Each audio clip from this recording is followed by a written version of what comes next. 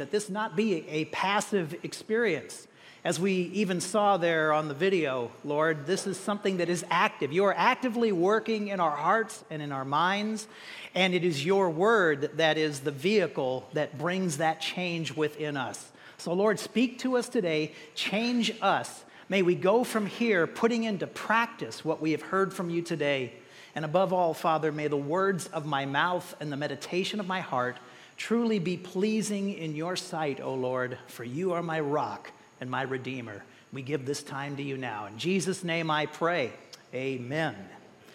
Well, no doubt many of you have heard the old saying that says that for those who do things over and over and over again and expect different results, that is the very definition of insanity. And in fact, it's often attributed to Albert Einstein that said that, but they can't really find any evidence of him having said that, and certainly there's no written evidence of anything in his writings. They haven't found anything yet.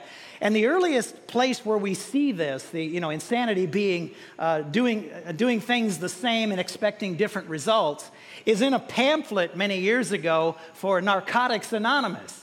And I don't know about you, that sort of makes sense because that's sort of how 12-step programs work. They like to, they talk about how the important thing is, and if it's a good 12-step program, it'll be, through your higher power working within you, that will affect change in your life.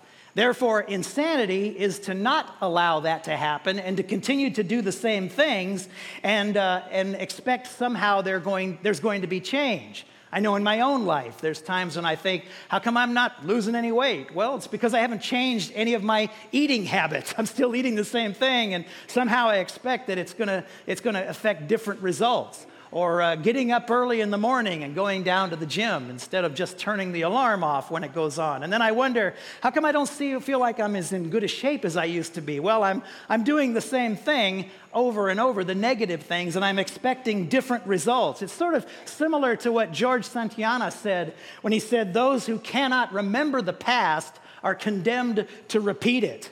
And we Christians, if you think about it, we often look at discipleship like that. I mean, we follow Jesus and we say that because of that, he promised to us in John 10:10 that we will experience that abundant life. And we try and we try and we try over again, kind of like the Rolling Stones sang in Satisfaction, right? And I tried and I tried and I tried and I tried and I can't get no satisfaction. And so it's because we're doing it our way and we wonder why things don't change. Well, we expect somehow that the abundant life is just going to happen even though I'm not allowing Jesus to change anything in terms of my behavior. And I propose to you this morning that maybe we, and I'm right there with you, maybe we should try something different. Instead of doing it our way, why not try it Jesus' way? And if there's one thing that you can count on from Jesus, as we have been seeing, as we've been going through this Gospel of Matthew, he will give you the truth. He will brutally give us the truth at times.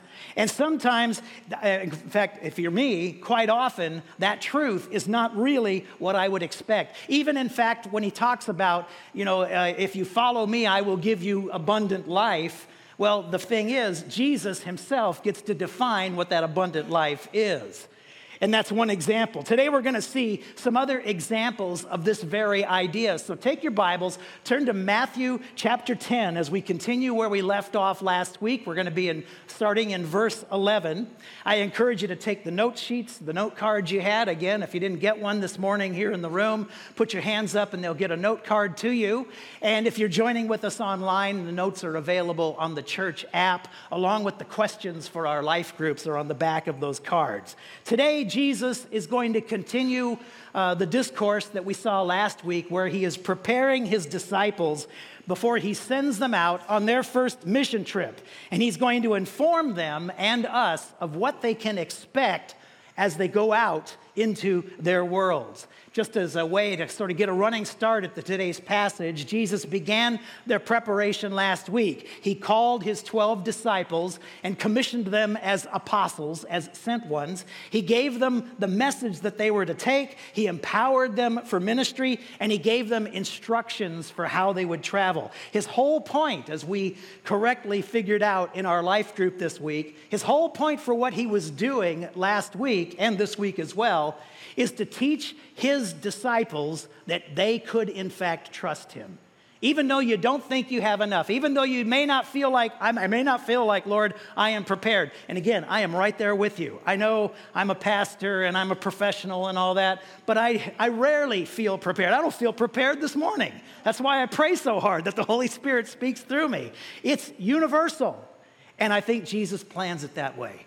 Because you see, there's less temptation to fall back on your own strength and your own power, and more motivation to rely upon him. And that's what Jesus is doing, and he's continuing in that process this morning. As he prepares them today for what he knows is coming, there are some things that they need to do, and there are especially some things that they need to change.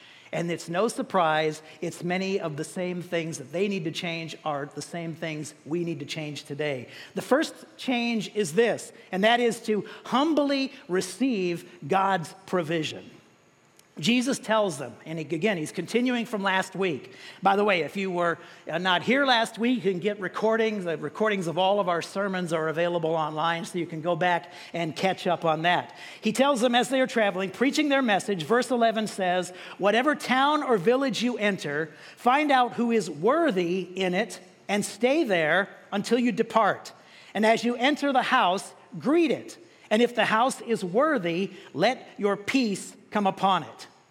Now, I want to emphasize a couple of things here today that's important to recognize, and that is that we're going to see today that he's going to give some very specific commands to his disciples who are now apostles, and it's going to be commands for them. And in some cases, it's not going to be, as we're going to see, the direct application of the command for his apostles is not going to be the same application that we're going to have today. So what I'm going to do quite often, as you'll be seeing, is we're going to be pulling out principles based on what he told his disciples. You'll understand this better as we go along. But you could say that essentially what Jesus is saying here in verse 11 is that, like Scarlett O'Hara, the apostles are always dependent upon the kindness of strangers, okay?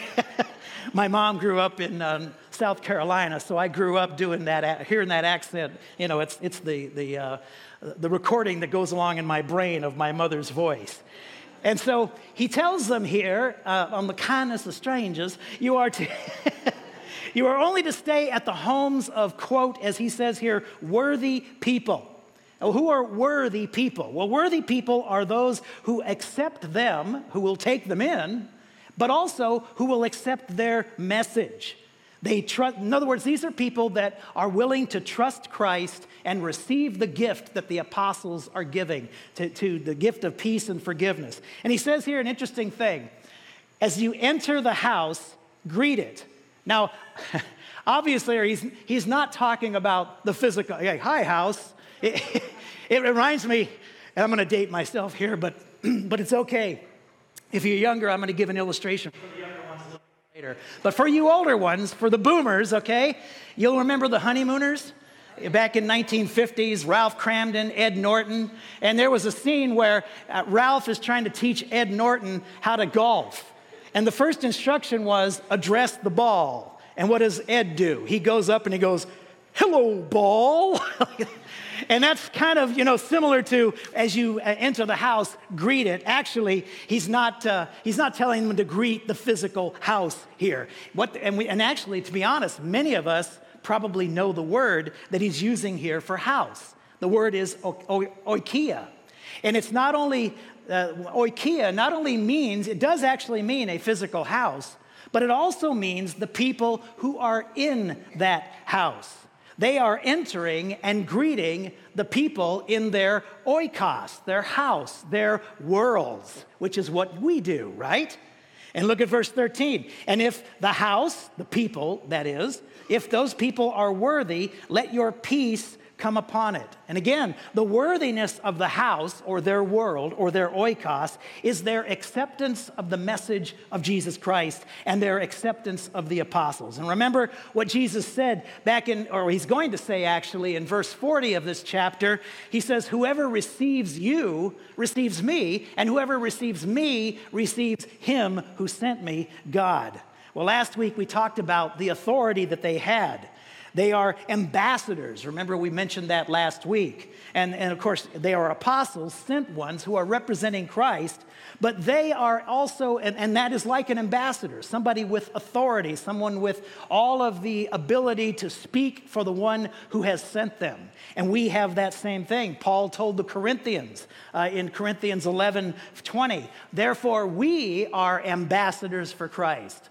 God making his appeal through us, we implore you on behalf of Christ, be reconciled to God. So Jesus is telling them here, the disciples, that they had to humble themselves and do what? Accept charity from strangers. And these disciples, you know, we sometimes we think of them as backwoods, hicks or something, but they're not. These guys were business owners. They were professional fishermen. They were probably pretty well-to-do in their middle-class environments. You've got Matthew, who was a government official and probably very well-to-do. So it would have been a challenge, I think, for some of these guys to actually humble themselves and go out. I mean, it would have been easier just to say, well, I'll get a hotel room, or we'll find a place, or we'll pay our own way. And notice that Jesus says in verse 11, they are to stay there when they get into a house. Not look for a better place, not look for a place that might be easier on them. That reminds me, remember some of the homes we stayed in, Jackie, when we would take young people on mission trips. And some of those places, we'd get feedback from what happened in the houses that we sent kids to. And there were some interesting individuals there, and yet we were able, because we did that, to have an impact on those homes in a very personal way. And it's similar for us today, guys, at least in principle, is what we're saying. We are to go to our house. We are to go to our worlds and share the message of Christ with those who are worthy, those who will listen to us and put that into practice. And let's be honest, just like with these guys, I bet it is a challenge at times. Why is that? Because some of the people in our worlds are, to put it kindly, a little bit difficult sometimes. Some of them are needy or abrasive or downright crude. But guess what? God has prepared them for you. They are in your world because of the relationship you have with them. And because of that, we also, as the disciples, needed to humble ourselves. Think about them. Think about the people we're reaching out to, and not so much about ourselves. As the ambassadors that we are, let's make sure we share the message of peace. That message, as we say in the ABCs, that says, if you admit your need of Jesus Christ, if you believe that Jesus Christ has come into this world to die for our sins because all of us have sinned and fallen short of the glory of God, and we are lost without somebody to come and save us, and Jesus is the one who saved us. If we make that choice to say, yes, Jesus, I accept your gift of eternal life, that you died on my behalf, then that's the message we need to say. That's what we share as the ambassadors of Jesus Christ. And for all of us who know Jesus Christ today, God has provided for us a house. Humble yourself. Go and greet it. Or a better way to put it is, greet them. But we know that many, in fact, most, are not worthy, at least by definition of what we see here in this passage. And what I mean by that is that most people will not accept what you're offering. Jesus himself said, wide is the way, and many are those who go down the way of destruction, but narrow is the road that leads to eternal life. So most people are going to reject your message. So what do we do in that case? Well, Jesus says, bravely accept people's rejection. Look at verse 13 as it continues. But if it, meaning the house, but if the house is not worthy, let your peace return to you. And if anyone will not receive you or listen to your words, then shake the dust from your feet when you leave that house or town. Here's where we get into principles and not a literal application of what Jesus is telling his disciples. You see, the Jews in those days would know exactly what Jesus means when he says to them that, shake off the dust of your feet. Shaking off the dust of your feet was a way to show extreme contempt for a particular place or a particular people. It's as if you're saying, when I leave here, I want to be so far away from you, I don't even want the dust off the ground below you on me. Jews would routinely shake the dust off their feet after traveling in areas where there were Gentiles or Samaritans. And they would do that in order to demonstrate their total separation from those people. In fact, if you think about it, dust was so common on the roads in those days that it actually came to signify that which clings to your life. It became almost a picture of sin, because is that not what happens with us? And when the apostles did this to particular people, as Jesus tells them to do, they knew exactly what those apostles were saying to them. You're lost. You are as lost as you think the Gentiles are. We've brought to you the good news, but you have rejected it. And now you're bringing judgment upon yourself. And look how Jesus describes it. He doesn't mince words. He says, verse 15, truly I say to you, this is what they would say to these people, it will be more bearable on the day of judgment for the land of Sodom and Gomorrah than for that town. Sodom and Gomorrah, famously a couple of towns that were destroyed by God very dramatically and graphically for their wickedness. And what they're essentially saying is that even Sodom and Gomorrah didn't have the witness that you had here, from us.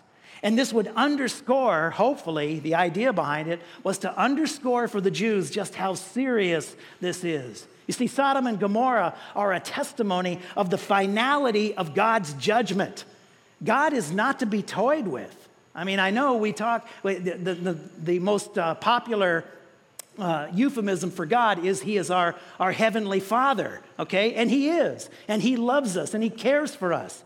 But at the same time, he is not to be trifled with, okay? He is powerful. He can affect tremendous consequences on somebody for disobeying him, for going against him. And that's what he's talking about here. And I think sometimes in our effort to really make God into that loving old grandfather up there in the sky, we need to balance that with the fact that, there are actually consequences for not following God. There are consequences for not accepting the gifts that he's offering. So what about us? If you've shared your faith, I would bet, unless you're different than me, but I would bet that you have experienced a lot more rejection than you have acceptance. That's just the nature of things. And I don't mean rejection where they kick you out of their house or they stick the dogs on you or they get their gun, okay? I'm talking about they just say, I'll think about that, or no, I don't want that, or give me that. Honestly, you believe that? But it's rejection nevertheless. So does this mean then that we ought to be shaking the dust off their feet, off of our feet as we leave their house, like the disciples were told to do here? Well, not directly. I don't think that would be a good practice today, because we want to continue to have an impact in their life. We're not here, proclaiming against them like this. But in a sense, I think there is a sense where we want to shake the dust off, or we want to shake it off. Not in the same way. When you share with somebody, here's how I would see it. Here's the principle I can draw from this. When you share with somebody and they reject it, realize first off, they are not rejecting you. They're rejecting Jesus Christ. And I would say, and here comes, I use the honeymooners for the older folks. Now here's the younger ones. I would say, like Taylor Swift, shake it off, right? Haters gonna hate. Okay. There you go. Shake it off. Don't let it stop you. Oh, and we laugh about that, but don't we do that? Oh man, they said no. Oh man, that's the last time I'm ever going to try to share with anybody because they said no. That's not the way we should approach it. We need to shake it off. In other words, don't reject them, but also don't let it get to you. My good friend and my consegro, he's the father of my son-in-law, Ken Baylor, is with the Gideons. And one of the things he often says is it takes an average of 7.6 opportunities to receive Christ before somebody receives Christ. And so Ken, who is an active evangelist, is always sharing his faith. And when somebody says no, his conclusion is, well, I must not have been 7.6. Okay, we'll just wait until the rest of the people. I must have been number 1 or 2 or 3 or somewhere along the line. But he looks at it as they haven't said yes yet, but I'm going to keep trying. He shakes it off, if you will. Take more time. Look for other opportunities. Maybe come at them in a different way. Come at them sounds aggressive, I know, but use wisdom and say, develop more of a relationship. They're watching you, by the way. They're seeing, and we're going to talk about that this morning as well. We see that. They're seeing how you react to things. Maybe they just need to see more of the visible word being lived out in your life before they're ready to accept the verbal word that's coming out of your mouth. But do that. Do things. Don't do things just the same. We've talked about it. That's insane, right? Look for different ways to continue to reach out. And in terms of the whole Sodom and Gomorrah line, I would say it's probably best not to pronounce a curse on them. You like fire, hey? Well, that's where you're going. That's my torch. Okay. And in fact, here's how I would take a principle out of that, and I am dead serious about this. Their imminent destruction ought to motivate us. I mean, think about those people in your life that you hopefully care about, and think about maybe you're the only thing that's standing between them and that destruction, like the cities of Sodom and Gomorrah. And I don't know about you, but that motivates me to say, okay, Lord, how can I be wiser in my approach to them? What do I need to do? Maybe I do just need to back off and live it for a while so they can see it, but be aware of things like that. Think about it. If you saw a truck barreling down on somebody and you said, get out of the way, and they didn't get out of the way, would you just keep doing the same thing like an insane person? No, get out of the way, it's coming close. No, you'd do something different, okay? You'd probably run out there and push them out of the way. Well, there's something a whole lot worse than a truck barreling down on them. So if those in your worlds have rejected you, what do you need to do? Well, we have these cards that we work through. So what do? We continue, hopefully, to pray for them. We continue to invest in their lives. And not just investing in terms of preaching at them, but investing in terms of maybe helping them with some yard work or being there when they're struggling with something. And then we look for those opportunities to invite them to something. It's amazing. I've had people regularly tell me, I've been inviting, and they finally said yes, okay? They kept it up, and it happened.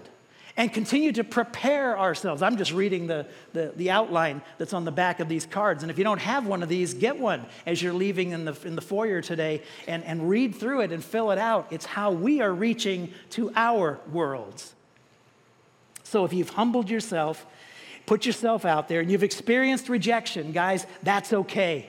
And in fact, again, Jesus says we should not be surprised at that. In John 15, here's what he said: if the world hates you, know that it has hated me before it hated you. If you were of the world would have you as its own. But because you are not of the world, but I chose you out of the world, therefore the world hates you. In other words, we had a missionary director in the mission that Jackie and I belonged to for many years. And one of the things that he would say is to be forewarned is to be forearmed. And he had a tendency to look at our mission as sort of a military exercise. Sue knows him. I'm talking about Louis. And he would talk about, we're going into battle. I want to be, I don't want to live within the sound of chapel bells. I want to be 1 yard from hell, feel the heat of the flames. And he was that kind of a guy. And he says that he used to say that what Jesus is doing here is he is preparing us. When an army is in the field, one of the things that they require in order to be effective, be the most effective, is intelligence. And they get intelligence about what's happening over there, or where the people are going, or what kind of ammunition they're using. And then once you get that intelligence, what do? You devise a battle plan based upon what you're learning.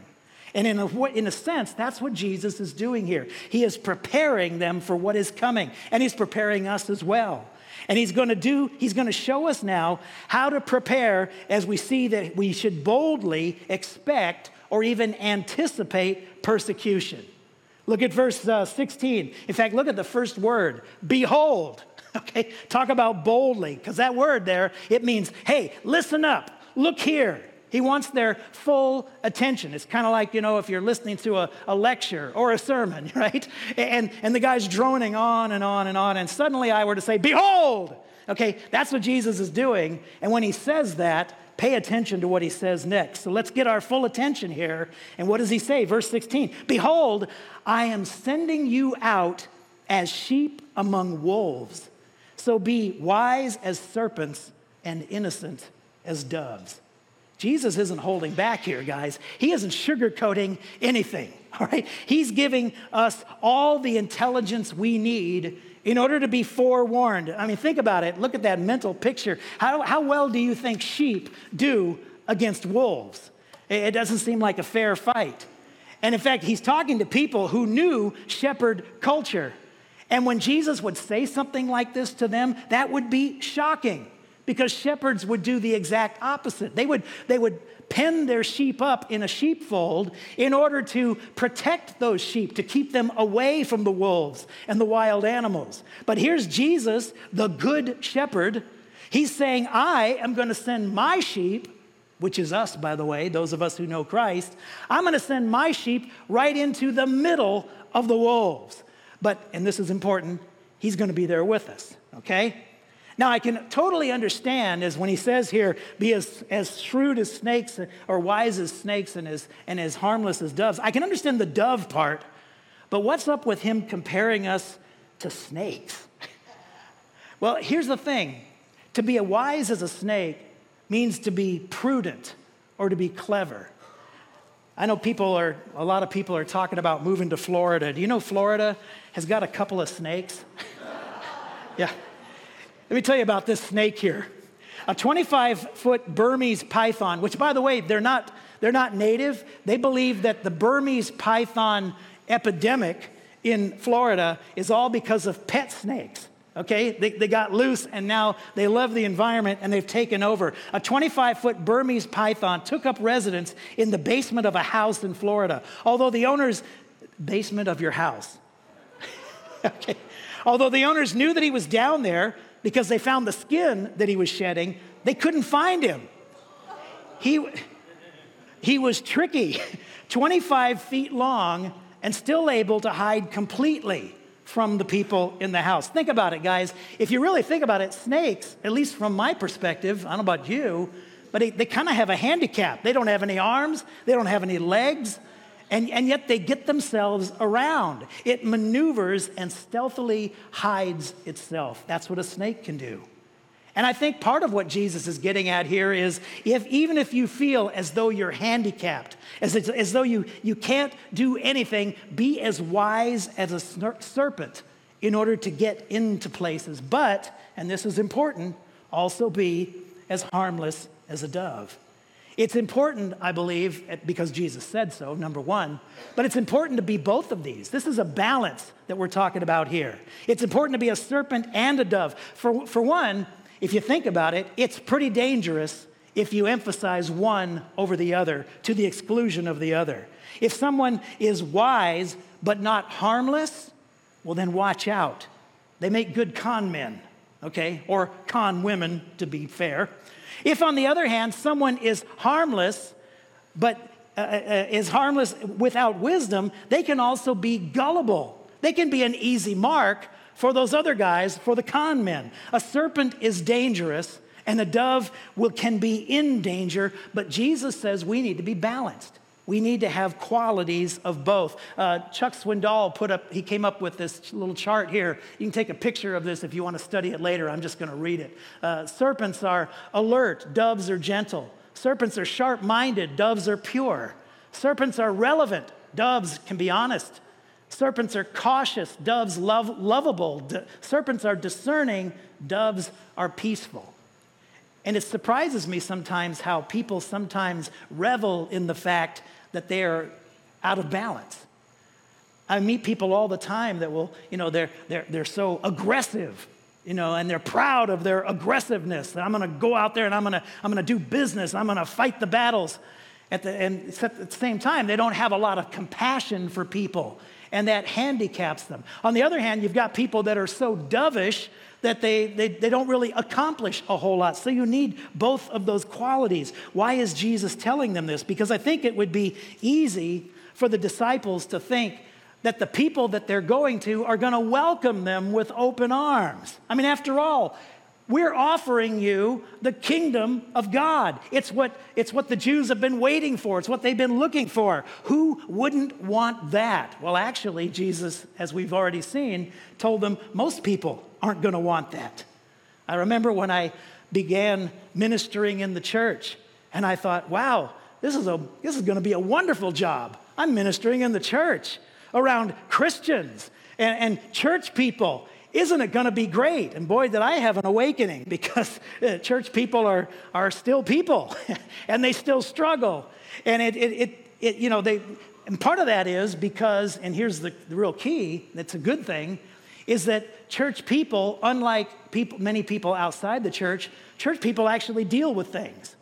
If something is uncomfortable and I don't really want to look at it, well, most people outside of the church are just going to say, well, just sweep that under the rug. Just stuff it deep down inside, or it'll never get out and we'll never talk about this. Not so in church. I mean, if we're being biblical and we're following what Jesus says, he tells us to bring it out. Let's deal with this. And sometimes that can look very ugly because we are serious about sin. It's not really different for us today, by the way. Verse 17, what does Jesus go on to say? Beware of men, for they will deliver you over to courts and flog you in their synagogues. No surprise here. Guess where's the first place of opposition? It's in the religious structure. It's in the synagogue. And by the way, the courts that he's talking about here are the Jewish courts. It's the Sanhedrin. And so they're being... The struggle that they're having is in the religious system. And then what's following that? Verse 18, and you will be dragged before governors and kings for my sake to bear witness before them and the Gentiles. So you've got the religious structure. Now you've got the government. And by the way, just as a precursor, next week, it's going to be families. It's going to be brother against brother and father against child and children against their parents. That's, guys, is a hat trick, okay? That's the trifecta here. The three institutions that God instituted, the home, the government, and the church, are all three opposing the truth instead of promoting it. And we don't like hearing that. Oh, come on, Willie, be a little more positive here. Or better yet, come on, Jesus, be a little more positive here. But he's given it to us straight. And there's no question about it. I mean, look at the language that he uses here. They will deliver you. They will flog you. You will be dragged before governors and kings. I'm surprised he still had apostles after this talk. But he's given it to them straight. They are being forewarned so that they can be forearmed. And you guys got to know, I hope you recognize this is still happening today. In fact, the persecution is accelerating in our world. Even our world, meaning the first world. I mean, we always talk about the persecution in the third world and in China and in Muslim countries. It's increasing here. Business owners are forced at times to take unbiblical practices or to support unbiblical practices, baking cakes, or organizing their businesses, or lose their business if they don't do it. The Bible is considered by many people to be hate speech. I'll be honest with you, I will not be surprised at all if at some point we lose our tax-exempt status, because every Sunday you're coming here, and according to many people, you're listening to hate speech coming out of this book. There was a journalist just this week, just the last couple of days. You might have heard this phrase. If you haven't, you're going to. We're in a political season, the perpetual political season, but it gets particularly hot right now since we're voting this week. I hope you are anyway. But you've heard this phrase called Christian nationalism, maybe. There's actually a movie coming out about it. And journalist Heidi Przybyla made an appearance on MSNBC's All In with Chris Hayes this past week, a couple of days ago. And she asserted on the cable news program that, quote, Christian nationalists believe that our rights as Americans, as all human beings, don't come from any earthly authority. Based on this thinking, they would say, they meaning us, Christians, that our rights don't come from Congress, they don't come from the Supreme Court. No, in fact, they come from God. She further asserted that the problem with that is that they are determining, men, and it is men, are determining, I'm quoting her here, by the way, are determining what God is telling them. There is a, quote, extremist element of conservative Christians who say that this applies specifically to issues including abortion and marriage. And then she went on to lament, but it's going much further than that. However, if you think about it, this view of our rights, guys, is something that the founding fathers actually agreed with. The Declaration of Independence famously says that all people are endowed by who? Their Creator, with certain unalienable rights, meaning rights given to us by God, and that among these are life, liberty, and the pursuit of happiness. And it becomes dangerous when we forget this principle that our rights come from God and not from some government, because the basic problem is, if our rights come from the Congress or from the Supreme Court, then guess what? They can also be taken away by the Congress or the Supreme Court. It's opening the door to what, frankly, most people in the world today experience, and that is totalitarianism. And many individuals in politics and in the media want to tie Christian nationalism to racism and to prejudice, and guys, we need to reject that. Racism and prejudice are wrong, no matter what you call them. And it highlights, guys, the need for what Jesus says we are to be. That is, wise as serpents and harmless as doves. Around the world, guys, the practice of killing Christians is flourishing. We hear about the Christians and the lions in the first century, right? Being thrown to the lions. And the terrible persecution of the church in the first couple of centuries in the Middle Ages. Well, according to Voice of the Martyrs, that's not stopped. There were more Christian martyrs in the 20th century than in all of the previous 19 centuries combined. Oh, woe is us, right? Well, not so fast. Did you catch what verse 18 says? Look at it again. You will be dragged before governors and kings for my sake to do what? To bear witness before them and the Gentiles. In other words, the opposition that we will experience, and in many cases are experiencing, will bring an opportunity. The apostles will be persecuted by governors and kings, and that very persecution will become the means of the growth of the church. The apostle Paul prayed earnestly that he would be able to go to Rome, and he finally got to Rome. You know how? He got arrested, and they took him to a Roman prison. But in the prison, he began sharing with the guards and members of the Praetorian Guard, and from the inside out, Rome, over the course of 300 years, Christianity became the dominant religion. Don't get me started on that, but anyway. Tertullian, in the 2nd century, one of the 2nd century church fathers, he put it this way: the seed of the church was watered by the blood of the martyrs. And even though, here's another thing. You remember last week we talked about how Jesus says, do not go to the Gentiles, go only to the lost sheep of the house of Israel. Well, even though they didn't go directly to the Gentiles, the persecution they endured would also bear witness not only to the government, but even to the Gentiles, as he says here in verse 18. And people, from what I see, it's the same for us today. That's the principle that I believe we can take away from this passage. People today, believe it or not, are not impressed with our wealth, with our abundance, with the abundant life. It's kind of like when Satan talked about Job, if you read the first chapter of Job, And God says, if you considered my servant Job, and what did Satan say? Well, of course Job is following you. He's being blessed. It's doing very good for Job to be a follower of yours. And I think sometimes we think that it's our prosperity that's going to speak to the world. In fact, obviously that's the case because some people, that's what they tout. You want to be prosperous so that people will want what we have. And yet that's not what impresses people. What impresses people is when they see us oppressed and they see us beat down and they see us persecuted and they see us discriminated against, and yet we continue on. We persevere. 1 Peter 3:15, Peter said, but in your hearts can honor Christ the Lord as holy, always being prepared to make a defense to anyone who asks you for a reason for the hope that is in you, yet do it with gentleness and respect. Why would somebody ask me for the hope that is in me? Because they see me in a hopeless situation, at least from their perspective. They look at what I'm going through and they say, man, I could never deal with that. I could not get through that. And yet they see me getting through it. And in order to see that, I have to be going through it. I have to be under some sort of persecution. And that causes them then to say, tell me, what is it about, this religion, this Jesus thing? It must be real if you're enduring that. But here again, we see the impact of snakes and doves. What did Jesus tell them in verse 18? You'll be dragged before governors and kings for what? For my sake. And here's the thing, guys. Make sure that you are being persecuted for a good cause. Make sure you're being persecuted for Jesus' sake.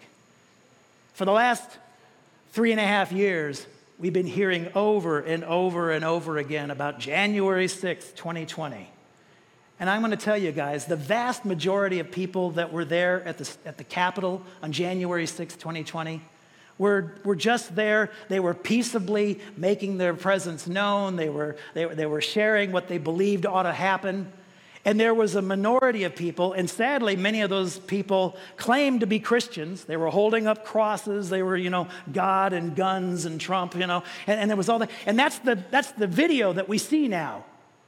You see how out of balance when you aren't as wise as serpents and harmless as doves? We need to be law-abiding. We need to be good citizens. We have an election coming up in 2 days.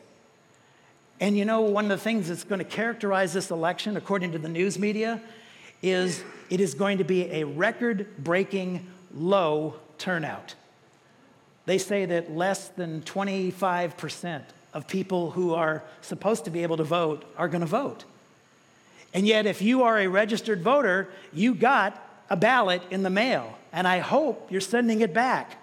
I hope you're taking, with your faith as a guide, you're voting. I'm not here telling you how to vote, but as your faith, with using your faith as a guide, you're voting. We live in a country that gives us the opportunity to do this, and yet we're not taking advantage of it. And actually, I look at it in one way, is if so few people are voting, then imagine if those of us who are followers of Christ really took it seriously. Imagine how that inflates our influence if most people out there are not even taking advantage of the opportunity. So I hope you're planning or have already voted. We have, Jackie and I, so I'm wearing my tag here. But consider that. Remember what Jesus said, once again. John 15:18. If the world hates you, know that it has hated me before it hated you. We tend to take it very seriously, don't we? These people are coming at me. They don't like me. No, Jesus said, it's not you, it's me.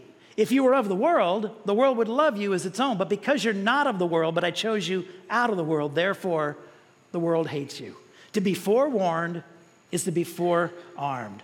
And finally this morning, when that happens, how were they to believe? Verse 19, when they deliver you over, don't be anxious how you're going to speak or what you're going to say, for what you are to say will be given to you in that hour, for it is not you who speak, but the Spirit of your Father speaking through me. Once again, this is a specific command for these guys.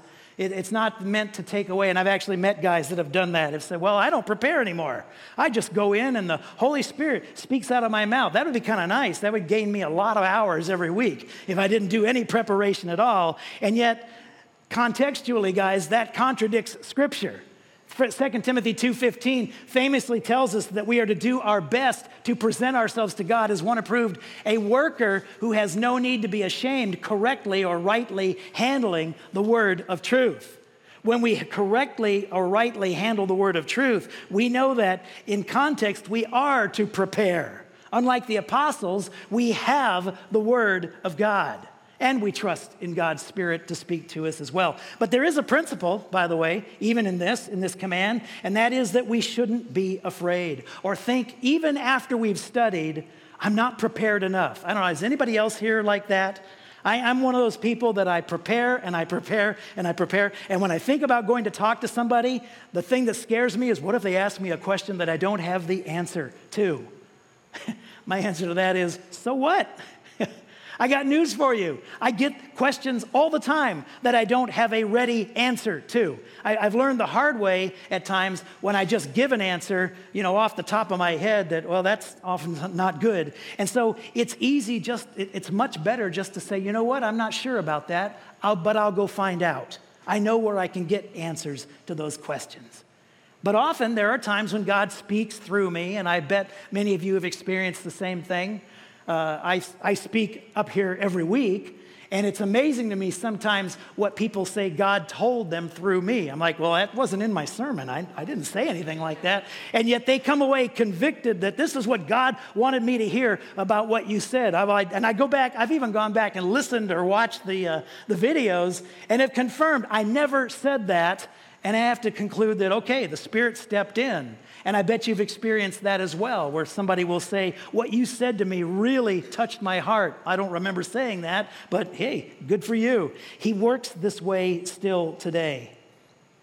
It's still true. Verse 20, for it is not you who speak, but the Spirit of your Father speaking through you. Jesus has promised, guys, to every one of us, as Matthew 18 and 19 says, go therefore and make disciples of all the nations, baptizing them in the name of the Father and the Son and the Holy Spirit, teaching them to observe all that I have commanded you. And look at this promise. Behold, catch this. I am with you, how long? Always, to the end of the age. Let me give you a couple takeaways for this. First off, as I look at this passage, I ask myself, do I humbly accept God's gifts? Whether I view them as gifts at the time or not. And again, you go back through this passage, and most of what Jesus is telling these guys would be not a greatest gift. I wouldn't want to give hardly any of these gifts to my wife or somebody that I love. And yet, that's part of humbly accepting them. If God's given them to me, if Jesus is presenting them to me, then there's a reason for it. He's got a purpose, and I need to accept that. Number two, I ask myself, how do I handle rejection? Hopefully, well, because it's going to be there. And there just needs to be the sense that, okay, I wasn't 7.6 or however you reconcile it, but just keep going. Don't give up. Because that's the enemy speaking to you when he says, oh, you're a failure. Nobody's ever listening to you. Nobody ever says yes to you. Jeremiah had that, the weeping prophet. And yet God used him even in that. And number three, do I realize that Jesus sent me here? What situation do you find yourself in today? Who are the people in your world? Maybe you're one of those people that says, man, it just seems like my world, a bunch of bums, or however you want to characterize them. They're not nice people. And yet Jesus put you there. Or the situation you're dealing with right now, Jesus is allowing that to happen to you. He has a purpose in that. And do I recognize that? If we keep doing this Christian life that we have, if we keep doing it our own strength over and over again, not calling upon the power of God, not calling upon the power of His Spirit to empower me to do what He's called me to do, guys, that is insane. We need to get into the Word of God like we've been doing this morning and allow His Word to affect a change in our life. And that is sanity. Father, we thank you for your word to us today. May we not be those insane people that leave here today exactly the same as we were when we came in.